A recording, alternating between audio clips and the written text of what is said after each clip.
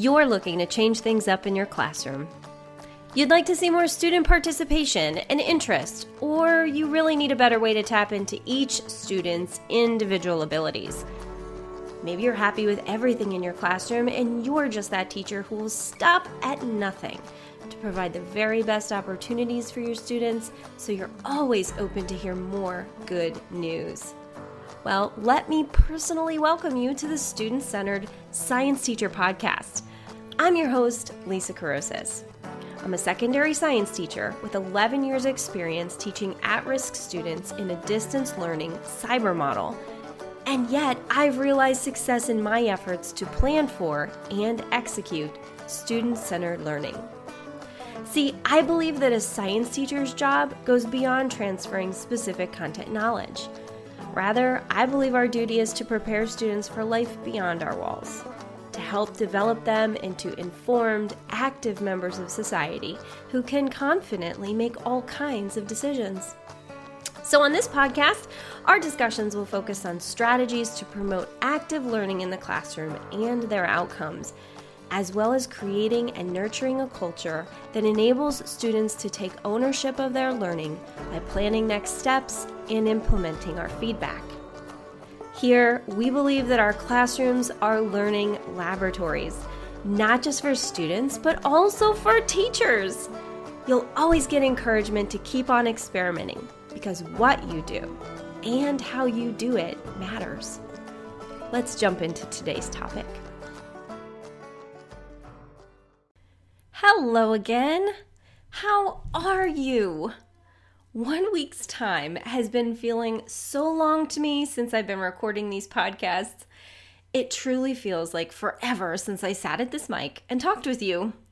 Before I get started today teaching you about data-dependent analysis, I want to take a moment to just send some love to those of you who've been listening faithfully week after week. It's currently summer in 2021, after a long, hard teaching year. We all, deserve some real rest and relaxation, perhaps like no other year.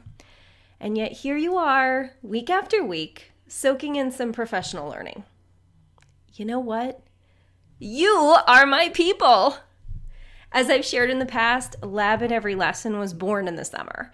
It's when I do my reflection, my research, and my deepest thinking. I usually attend my back-to-school PD with well-laid plans. And of course, you know the saying, man plans and God laughs. But I do my best, and I assume you are as well. Truly though, knowing that I'm helping you do the same, to reflect and reframe, or maybe I'm just giving you some new ideas, it warms my heart. It's why I'm here. I'd like to send you more than love today, though. I'd like to offer you a free lesson of your choice from my store, both on my website store at www.labineverylesson.com/shop and my TPT store, that's Teachers Pay Teachers, in case you don't know. I've made all of my lesson materials on isotopes free, so teachers can compare the features of each type of product. But I want to go one step further for you all. If you would write a review of this podcast or share it on the social network of your choice, and in that share or review, name just one specific topic you've found particularly insightful, or one specific reason overall you might keep listening, do that and I'll send you any interactive science lesson from my store that you'd like. Just take a snapshot of the podcast review or social share either on your phone or computer and email it to me at lisa@labineverylesson.com. In the email, also include the lesson title you're interested in, and I'll attach it in my reply to you. That simple. If you don't teach chemistry and you're out there listening, not to worry. I have many lessons available that might apply to various courses and levels, even if it's one of those in the first weeks of this school year. And regardless of whether or not you choose to share your thoughts on the internet, please let other science teachers know what we're doing here. Trust me, there are so many science teachers out there. maybe specifically in the higher level sciences like biology, chemistry, and physics, who need to be freed from the chains of lecture and note-taking. It's so crazy that as we get into more challenging subject matter, we, as students, when we were students, we're taught to learn differently than we had our whole lives. We go from discussing active experiences in elementary school and practicing in different environments to listening to lecture and writing notes. It's no surprise, really, when you think about it, that students have difficulty retaining much of what they learn from week to week, month to month, and year to year. So let's wake them up, okay? That whole be the change you wish to see, right? Let's do it together. Okay, now we're working through the elements of effective interactive science lessons for student-centered learning, and we're down to the final 2. Both will seem pretty straightforward, but not necessarily easy to prepare when you sit down to lay it all out.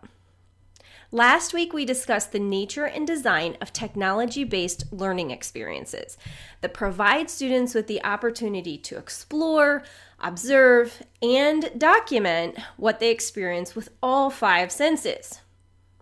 This week, I want to talk about data-dependent analysis. It's the 4th of our 5 elements. These elements are most assuredly connected. I wouldn't provide a learning experience without also guiding and encouraging students to step back from their notes and examine them for patterns, to challenge them to present even a single statement of new knowledge. Now, as a prospective teacher some 12 years ago, data-driven instruction is not something I knew about. Having come up in the public school system myself, it never occurred to me that teachers closely considered student outcomes as they planned future lessons, activities, and assessments. Yet now, it's where I live. Throughout the entire period of any lesson I teach, I'm constantly considering my own observations of what students are doing, the questions they're asking, and the outcomes they're presenting. Then I make decisions about how to proceed. Did they miss the mark? Do I need to rework the lesson and try again? Or was it too easy? Do I need to add more challenge next time? Or can I throw in some extra challenges right now? These are what sometimes seem like split-second decisions I'm making when I'm teaching with a student-centered learning approach. It's the scientific method at work, though, isn't it? Let's reframe a moment, because I haven't really gone on a tangent yet. I am still speaking on the significance of data-dependent analysis. Remember, I adopted a mindset shift when I adopted student-centered learning in my classroom. Yes, I want them to score well on assessments. Yes, I want them to reach their academic goals. But no, I am not training them to be chemists when they leave my chemistry course. I am training them to be informed citizens of our world who don't primarily act from a place of emotion or of passion or of ignorance, but to gather as much information as they can for themselves and their families, sit back and consider that information from a variety of angles, and then, perhaps combined with that passion and emotion, create a course of action. You might think I'm overstating it, but I truly believe that us science teachers, we can do that, if only one student at a time. We're not going to do that by standing at the front of a room, reading slides, doing demonstrations, and modeling problem solving. Are there some situations where we'll need to rely on those things? Yes, definitely. It just can't be par for the course. Let me step away from the heavy for just a moment, but keep your learning theory hat on while I tell you a story. And while you're thinking like a teacher, also recall your own experiences as a homeowner or car owner or parent or anything expensive that requires maintenance owner. How many problems arise in those circumstances that you need to figure out what's going on before you can solve the problem? I remember when we moved into our current home. There was a small weeping cherry tree in a mulched area just outside one of the front windows. over the first year or two, its health began to wane until eventually, I think we might have just bumped it putting up some Christmas lights, and it fell over. Just totally, boom, fell over. Looking more closely at it, we noticed there were no roots left. They were just, here's this tree and 0 roots. My husband and I were totally clueless as to why this happened. And my mom suggested it wasn't a well-drained location. And she was right about that. It was a little swampy in that area of the yard. But I kept coming back to this idea that the tree was healthy when we moved in. And we didn't rush to replace the tree. With 2 toddlers at home, working full-time, both of us, we didn't even care the tree was gone, honestly. But over time, we began to notice a line of yellow grass connecting another mulched area of the front yard to the area in which the tree had been planted. And when we got closer to that line, we could feel a depression in the ground, as if the ground was sinking in there. Whatever this was, we were pretty sure it had something to do with our dead cherry tree. The conclusion we arrived at, based on our experience observing the rootless plant and the destruction of the land and the grass, allowed us to conclude that some sort of critter was involved. That's not really a stretch, right? So we called Orkin, who didn't even blink before they told us that the juniper bushes around the old cherry tree are a favorite dwelling place for voles, and that those voles travel in channels under the surface of the lawn. So we never would have seen them. A few months later, the voles were gone. I cut out all the juniper that in that mulchy area now is the home of a flourishing little fragrant rose garden. Got some yellow and pink in there. Totally beautiful. In telling that story, I might be risking some redundancy. It pretty much parallels the very purpose for choosing student-centered learning strategies and interactive, immersive lessons for your students. It's not about the content, guys and gals. It's about the skills they need to solve problems in life. Simple problems, complex problems. I would be brazen enough to claim that we, the science staff, are the ones in the best position to give our students that gift. And in telling that story, I hope I also exemplified how simple data can be. Remember, I teach chemistry. Chemistry is kind of heavy, as is physics for those of you listening who live in that wheelhouse. So yes, I have plenty of lessons where I have students collect actual data. In my mass, volume, and density lesson, I have them collect actual experimental measurements like mass and volume. These are the kind of measurements those of you who run hands-on wet labs are most used to having students do. But in my lesson about temperature, technology enables my students to collect and record the numerical value for a single temperature across all 3 scales, Kelvin, Celsius, and Fahrenheit. And in my lesson about Bohr's model of the atom, also enabled by technology, my students are recording other types of numerical data. They record orbital numbers and energy values, exponential numbers that represent kilojoules per mole. The collection of that numerical data is the learning experience we discussed last week. In the data-dependent analysis portion of my lesson that comes usually after the learning experience, I teach students how to use the data they collected, how to pull back and reflect on what they've collected to consider what they've learned. And usually when they're in it, especially when the clock is ticking and they have, so many questions to answer or so many lines of a data table to complete, I don't think they're thinking about what they're learning. I don't think they're going, wow, that's cool. This works this way and this is how it's connected. They're just writing down stuff. In the planning for data-dependent analysis, it's nothing more than a series of questions, sometimes scaffolded questions, leading students to the big idea. It's uncovering. And if there was one word I would use to translate data-dependent analysis, uncovering. That's what we want to do with those 2 things together, experience and analysis. Uncover that which I want them to see, that new knowledge they've generated. I'm not going to lecture to them first about what density is, what it represents, and how it's the same or different across different materials. That's what they're going to pull out from the experience and the data, which can be just observation.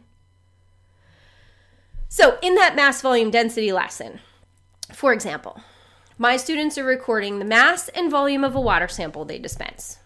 So we use a graduated cylinder and a basic scale, and they're writing down those two numbers. They use the density equation to solve for density. So I give them that. They don't need to figure that out on their own. They have some information. Just like the Orkin man came here and said, hey, the juniper is a breeding ground for the voles. I have to say, hey, students, this is the equation for density. But if we're using my vole, my yard analogy, I didn't have that piece of information. I still was like on the right track without it, but it certainly helped close the loop for me. So there's stuff we have to give them, right? It's not entirely uncovering. And I think part of the skill in designing your learning experience, your data-dependent analysis, is knowing how much you want them to know first, what do they need to know, and just leaving out those key pieces, those other key pieces. There's key pieces they have to have and key pieces you have to leave out. So anyway, back to mass, volume, and density. They're solving density using the equation. But aside from incorporating these measurements into a lesson on maybe significant figures, that would be useful, right? That's probably something you do if you run a science lab in particular. You're having them use glassware, use tools in the lab just for the experience and just for the understanding which digit is uncertain and all of that, precision and accuracy.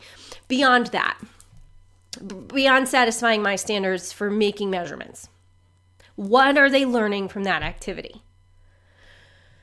In my lesson, the data-dependent analysis portion has each student record his or her numerical data, the measured mass, the measured volume, and the calculated density on a single spreadsheet on their own line. It's akin, and then having everybody do that, right? So if you have 20 students in the class, you have 20 lines of data. And all the masses are different, all the volumes are different because I said, hey, student choice, hey there, student-centered class, you get to choose, you take control of this activity. You decide, are you going to use a volumetric flask? You're going to use a graduated cylinder. What is your volume going to be? And then measure it. So everybody's got different volumes, everybody's at different masses, and that's key here. It's akin to doing the experiment the requisite number of times if we were trying to discern error in an experiment, right? So we've got this table of data, all different masses, all different volumes, but probably similar densities, right? Because you're science teachers, you know where I'm going here. I ask some of these questions. I have a list of 5 here. I ask them, looking at the data, now we're all looking at this table of data together. Did your calculated densities as a class, did they depend on the mass you dispensed? Did those densities depend on the volume you dispensed? Because we all have different masses, we all have different volumes. What's the density look like? Do they depend on those values? Did your results prove that the mass, volume, density, any of those things of an object or substance is an intensive or an extensive property? Because at this point, we've already learned the difference between those types of physical properties, and I can spiral back onto that.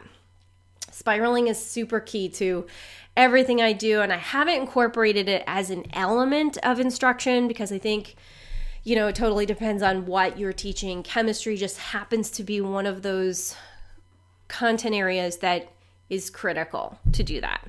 And I truly can't even speak to some other courses if that's something that's possible. Beyond the basic science concepts and skills, within chemistry, I have to do it all the time. Anyway, more questions. How close did your measurement calculation come to the known density? Because eventually I'll show them the known density. And then based on our collective results here in the class, compared also then to that known density, do you think this technology we used might be reliable for future experiments? And in 5 questions there, I'm able to extract so much new knowledge. They don't just learn the definition of density. from this experiment, which is done in one period. They show me in the preview of this particular lesson that they can articulate the meaning of density on the macro scale before we even begin. And honestly, the first time I did this lesson, I kind of was sweating it because I'm going, this is too basic for college prep chem. They're coming in, they know what this means. But through this hybrid individual / collaborative examination, they use real data to learn something deeper. Exactly how mass and volume, or the combination of those two, influence density, and how we classify that as a physical property. And though I teach in an online school and have to resort to technology to do this, you may not have to. And I don't honestly recall last week if I emphasized that enough in my discussion on learning experiences. I rely on technology. It's a must for me. In chemistry, I believe it is super useful to those of you teaching chemistry because we teach so much about what we can't see. So being able to have that visual component, especially the ones that are student controlled, is like super duper awesome. But certainly there are macroscopic things we can do in the lab to support this as well. So you can potentially get your students in the lab more than the usual once or twice per 6-day cycle, which I think is pretty customary. You just need to be intentional about your learning goals and creative with your success criteria. And challenge yourself. I came to this point by challenging myself, having these goals of creating more rigor, knowing that they know a certain amount already, and I have to capitalize on that. It's not good enough for me to just lay it all out the same for everybody. I wanted also to collect their work. What can I make them do that I can collect and show my principal? Maybe not just individually, but then as a group too. What is this class producing? And then growth mindset. Knowing that I may not have it now, but I'm getting there. Okay? Here's another example. In my temperature lesson, technology again provides the opportunity for each of my students to record a single temperature on all 3 scales and calculate the difference between Celsius and Kelvin. Then share their data with the class on a single spreadsheet. So now this is actually the second of 2 learning experiences in my temperature lesson. Otherwise, perhaps I would have each student go through the range and record all the numbers. I think, part of the skill that you'll develop in writing these types of lessons is to know what's really valuable in data collection and what is maybe overkill. So since I have another learning experience that gets to the heart of temperature as a measure of kinetic energy, particle movement, and now I want to incorporate the actual measurement value scale system, it's not so important for me for them to spend a great deal of time collecting the data anymore. Instead, I want to get them to see how they're connected. They quickly discover that the absolute value of the difference between C and K is always 273. Okay, because you're looking at this big spreadsheet of data, all these different Celsius, all these different Kelvin, but the difference is always minus 273. And so we create a formula. I didn't give it to them. Those of you who teach this, you go, well, this is something you just have to memorize. C plus 273 equals K. Okay, but might that stick better long term if you've actually learned through doing that's what the equation is? I remember when we did that activity, they were all 273, 10 or 12 or 20 lines of data. So we're learning the formula, the equation for a conversion, simple math conversion through experience. Then the last lesson I referred to, the Bohr model lesson I do, is a bit more intimidating for students because the numbers get small with exponents like 10 to the minus 18, 10 to the minus 19. We're talking kilojoules per mole. We're talking about energy that it takes electrons to jump and fall among different orbitals in an atom. Okay. Again, this is something you're teaching in a traditional school system, face-to-face. You're not going to play with an atom at a lab bench and make the electrons move. And even if you could, it wouldn't be so easy to determine those energetic changes. So technology is super awesome if you can find it to complement what you're trying to get to. In my experience, remember my group, I would classify historically as at risk, low math skills, low reading skills. So in my experience, whenever numbers are in exponential notation, students freak out and they shut down. So because of the inherent anxiety, just the numbers create for them, and the sheer time it would take them to record enough data to be useful in a type of tabular analysis, I differentiate this lesson by not having students record the numerical data at all. Okay, pause for a minute.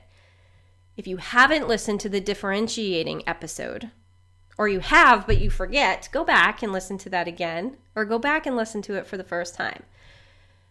I differentiated this lesson by not having students record the numerical data.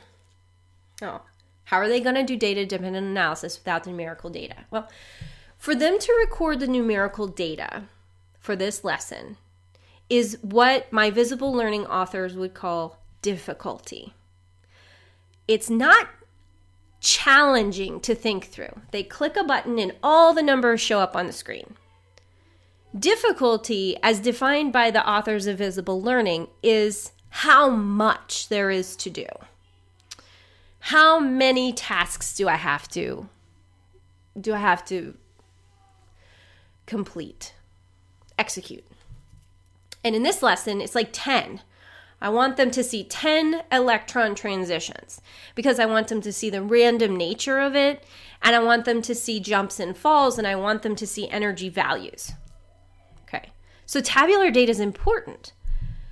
But with time, and as I said, putting into context my students and their needs that sometimes go beyond the academic to the emotional, I'm going to differentiate to lessen the difficulty and focus more on the thought part of it. So instead, I ask them to conduct their analysis while they're observing the system. Here, giving them the guidance, the questions they need to answer before and during their observation, they feel more secure and confident in those artifacts they're producing. That is to say, they're not afraid to write something down because they understand how they're going to articulate what they see. They see what they see. All they have to do is write it down. Some things I ask them include, when atoms absorb energy from their environment, what happens to their electrons? When they're doing the activity, they could see energy going in as absorption. I don't define absorption for them. That's something, that's part of the 60% that I assume they come with, a basic understanding of what the word absorb means. Followed up by the question, when atoms release energy, what happens to their electrons? So again, I'm not saying, folks, students, boys and girls, when energy is absorbed, this little wavy arrow comes into the atom, and when energy is released, a little wavy arrow comes out of the atom. I don't do that. I capitalize on their 60%. I make them feel like I know they know something. There is so much to the 60%. If, I know we're talking in the summer here, so you haven't had a chance to really test that yet, but I would really encourage you to test that. You don't have to lay it all out for them. And so in asking them what happens, this type of questioning also, when you're looking at doing an entire year of your content and you're relying on student-centered instructional strategies, learning experiences, you don't want it completely to be about numbers and analysis. You absolutely need to encourage the communication, the literacy skills, and building confidence in those. to get you through to the end, right? To exhibit what they've learned, to demonstrate, to create that artifact as well. As I mentioned, my students in particular have low literacy skills in general. So something that I mindfully slip in there because it's important. Okay, I digress. Third question, once an atom has become excited, cannot return to its original ground state. That's an agree-disagree kind of question. So I'm laying out for them, here's a statement based on what you see. Do you agree or disagree? Again, if you're out there listening and going, wow, that's too soft for my students. Yeah, maybe so. You have to differentiate for your students what they need. For me and mine don't know what an excited state is. They don't know what a ground state is because I haven't taught them that yet. Because I'm focused on uncovering things. And for me to give them a true false, yes, I agree, no, I disagree, gives me a better chance that they're going to just answer it. That they're going to go, well, I think I know what excited might mean.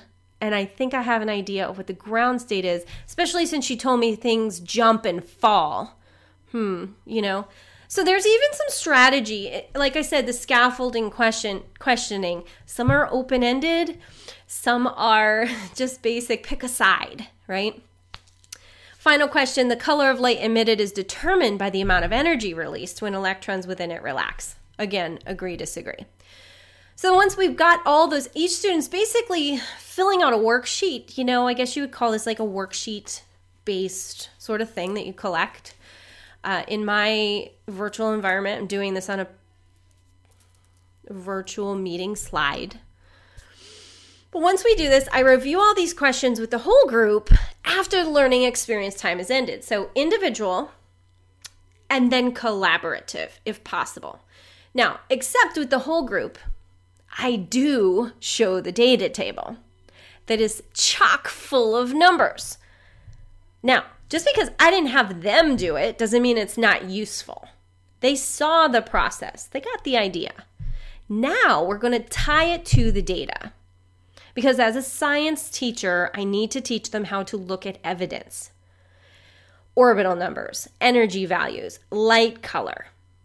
We go through each of those questions I just mentioned one by one slowly. Even though they have all presumably already completed them individually. Doing it this way allows me to formatively assess the quality of the learning experience for individuals. Because though I'm circulating the room and kind of like seeing what each one is producing, for us to get together and do some polling, you know, A, B, C, D, what do you think about this? It's a nice snapshot and it's good for data-driven instruction. I'm able to do that formative assessment while also ensuring every student sees evidence that supports the correct answers and knows how to identify that evidence to make conclusions. Okay? So this is a great example of, like I said, the data is important. Anytime you can get tables or graphs, awesome. But depending on your audience, you might want to tweak that. You know, maybe it's not super important that they collect the numbers, but you definitely have to get them to see the numbers. And all these examples I gave you are numerical data examples. But we can craft data-dependent analysis from any activity in which observations were made. Case in point.